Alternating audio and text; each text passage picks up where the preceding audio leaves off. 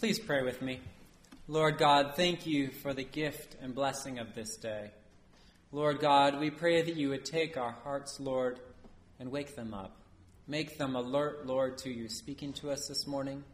We pray that you would speak deep down into our hearts, Lord God, that you would penetrate the recesses of them, Lord, and the hidden chambers where, Lord, we have squirreled away pain and suffering, Lord, sin. Pray that you would shine your light into those places. Speak to us this morning, Lord God. Reveal yourself to us here that we might worship you, that we might rejoice in you, Lord, and that we might find our hope in you. Place your word upon our lips, Lord, that we might be faithful in proclaiming your goodness and your life. And we pray this in Jesus' name. Amen. Please be seated. Morning! It is so great to see you all today. Last Wednesday, I had the opportunity to head up into the mountains.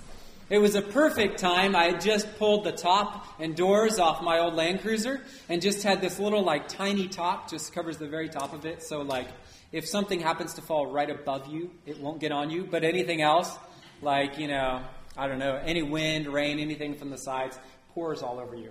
I had modified it, too, to make it a little better. It turns out the modifications just pour rain down my legs. So I'm going to have to go back to the drawing board on that one. But so there I was, driving that thing up into the mountains, right? And Wednesday was a beautiful day, right? It was a little cool but warm in the sun in Grass Valley. It was like a great springtime driving experience here. But as I headed up Highway 20 towards the mountains, things started to change, right? As I gained elevation, it got colder, right? Yes, colder. Was not expecting that, so I didn't think ahead very well. Also, those clouds that have been sitting over the mountains the last week? As you drive towards them, you can actually get underneath them. Yeah, it's not like the moon that just stays off in the distance no matter how far you drive. No, those things you can drive right underneath, right? And it is cold and dark underneath those clouds. And so I found myself thinking as I was driving up Highway 20, it's getting cold. It's getting miserable. I wonder if it will continue getting cold and miserable the higher and deeper into those clouds I get. Well, not one to let rationality set me back. I decided to keep going, right? It looked like a good day. I needed to get up there. I needed to get into the mountains. I needed to spend time alone with God. I needed some time to reflect. And I just needed to get away and do that. So, I got on Interstate 80, took the first exit, Eagle Lakes Road, headed off down that road and off onto a four-wheel drive trail I like to drive down. And the weather varied between sun and cloud. It was gorgeous up there, totally gorgeous. Because when it was sunny, it was just clear and beautiful and bright, and then the clouds would come in all ominous and strong looking. And it was great till I stopped for lunch right by this small lake. And rain started then to fall on the lake lightly. And there was no wind at all. It was completely calm except for this light wind dropping on the lake. And it sounded, if I'd had a white noise machine that I could have listen to the rest of my life, it would be that soundtrack, right? Of this just on the lake. It was beautiful. And because there was no wind, every little circle just kept going out perfectly formed from each drop.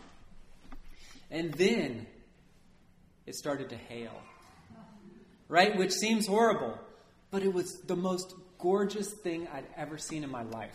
Because out of this lake, not only were the little raindrops falling on it, there were yellow water lilies blooming in it. I know, this is amazing, right?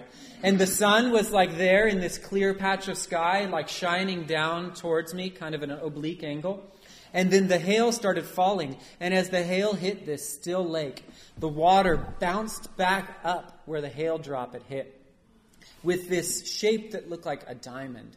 It was like an oval-shaped diamond. It just popped up and huge, not just like a raindrop hits, which makes a little boink. No, this was these big globs of water with the light shining in behind them. It looked like the lake was erupting giant diamonds. It was the most beautiful thing I'd ever seen in my life. And I sat there on the shore of that lake, just overcome. I couldn't help feeling that the mountains, the lake, the trees, the hail, the clouds, everything was praising God. And consequently, so was I. In our psalm for today, we have a beautiful hymn of praise to God as well. The psalmist is praising God for who he is and what he has done. It begins with a call to sing to the Lord a new song. In the psalmist's view, the response to God should be song. It should be joy. It should be praise. And why? Why should a person praise God? Well, according to the psalm, because it says, "Sing the Lord to the new song, for he has done marvelous things. With his right hand and his holy arm has he won for himself the victory. The Lord has made known his victory. His righteousness has he openly shown in the sight of the nations, and he remembers his mercy and faithfulness to the house of Israel, and all the ends of the earth have seen the victory of our God." That is why the psalmist wants to praise God, because of what God has done. It is worthy of praise. And one need only glance through the Old Testament to see the victories of God that the psalmist might be referring to. Over the Egyptians in the book of Exodus, over the Canaanites as the Israelites moved into the Promised Land, over the prophets of Baal under Elijah, over and over again God has conquered. He has also been merciful to Israel. He has provided for them in the wilderness. He had forgiven them when they had sinned. He had led them back to his side when they had wandered far from him. Over and over again, we see his merciful hand reaching out to them. Because of his merciful and victorious acts, the people were to give the Lord praise, to offer up thanks for what he had done. Now here is where this psalm gets truly awesome, because the rest of the creation is called upon to praise the Lord as well. In our psalm it says, "Let the sea make a noise and all that is in it, the lands and those who dwell therein. Let the rivers clap their hands and let the hills ring out with joy before the Lord when he comes to judge the earth." We see this spoken of in Jesus' life on the earth, specifically when he on Palm Sunday made his way into Jerusalem on a donkey, and the people cried out, "Hosanna," and laid down palm branches and cloaks in front of him. But others tried to get them to stop their cries. But he answered, "I tell you, if these were silent, the very stones would cry out." The very stones would cry out. All creation wants to cry out in praise to God. Now this is super rad and all, but it seems a little weak for us to say that we should just praise God because he won some battles over some people in the late Bronze Age and the Iron Age, right? That was a long time ago. Anyone alive back then? They didn't even have Facebook back then, right? I mean, this is like that long ago, right? And from a jaded perspective, we could say, well, what have you done for me lately, right? That was thousands of years ago. What the psalmist was writing about was thousands of years ago. What about now? Well, when we look back on this psalm from a New Testament perspective, it becomes a fuller text, a more rich text. In fact, a more beautiful text. Because we're not merely speaking about military victories and provision for God's people when they wandered in the wilderness.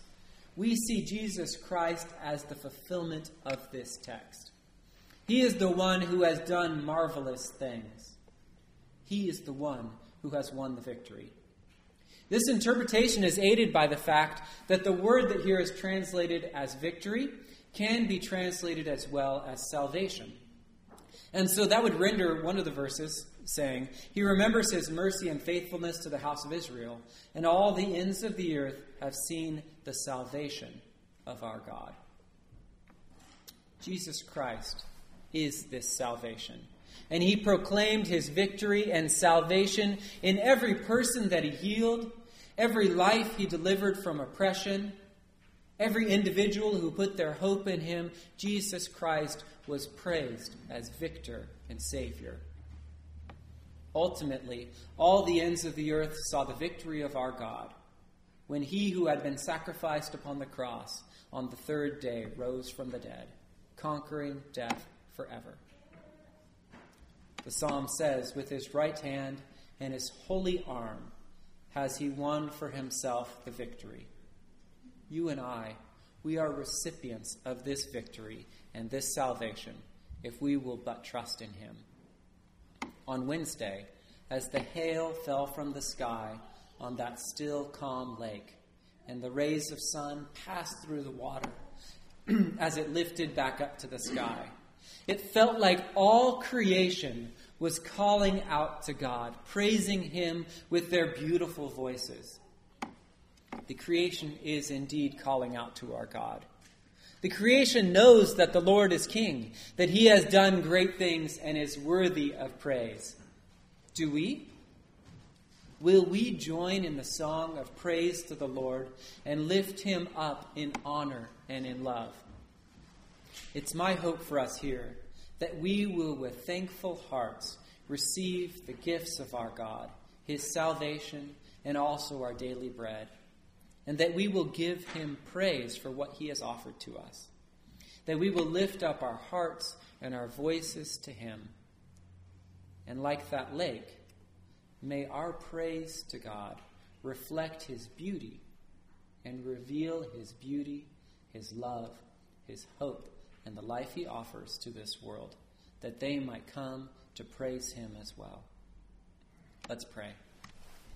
Lord God, thank you that you have given us this opportunity, Lord, to see your beauty, Lord, to see it not only in the creation, Lord, but also in the ways you touch us in our lives.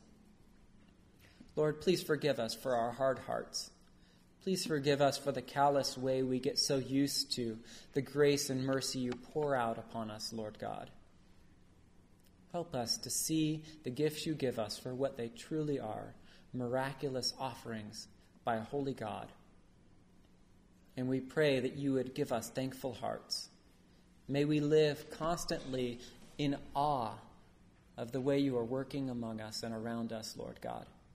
And may we give you praise and glory.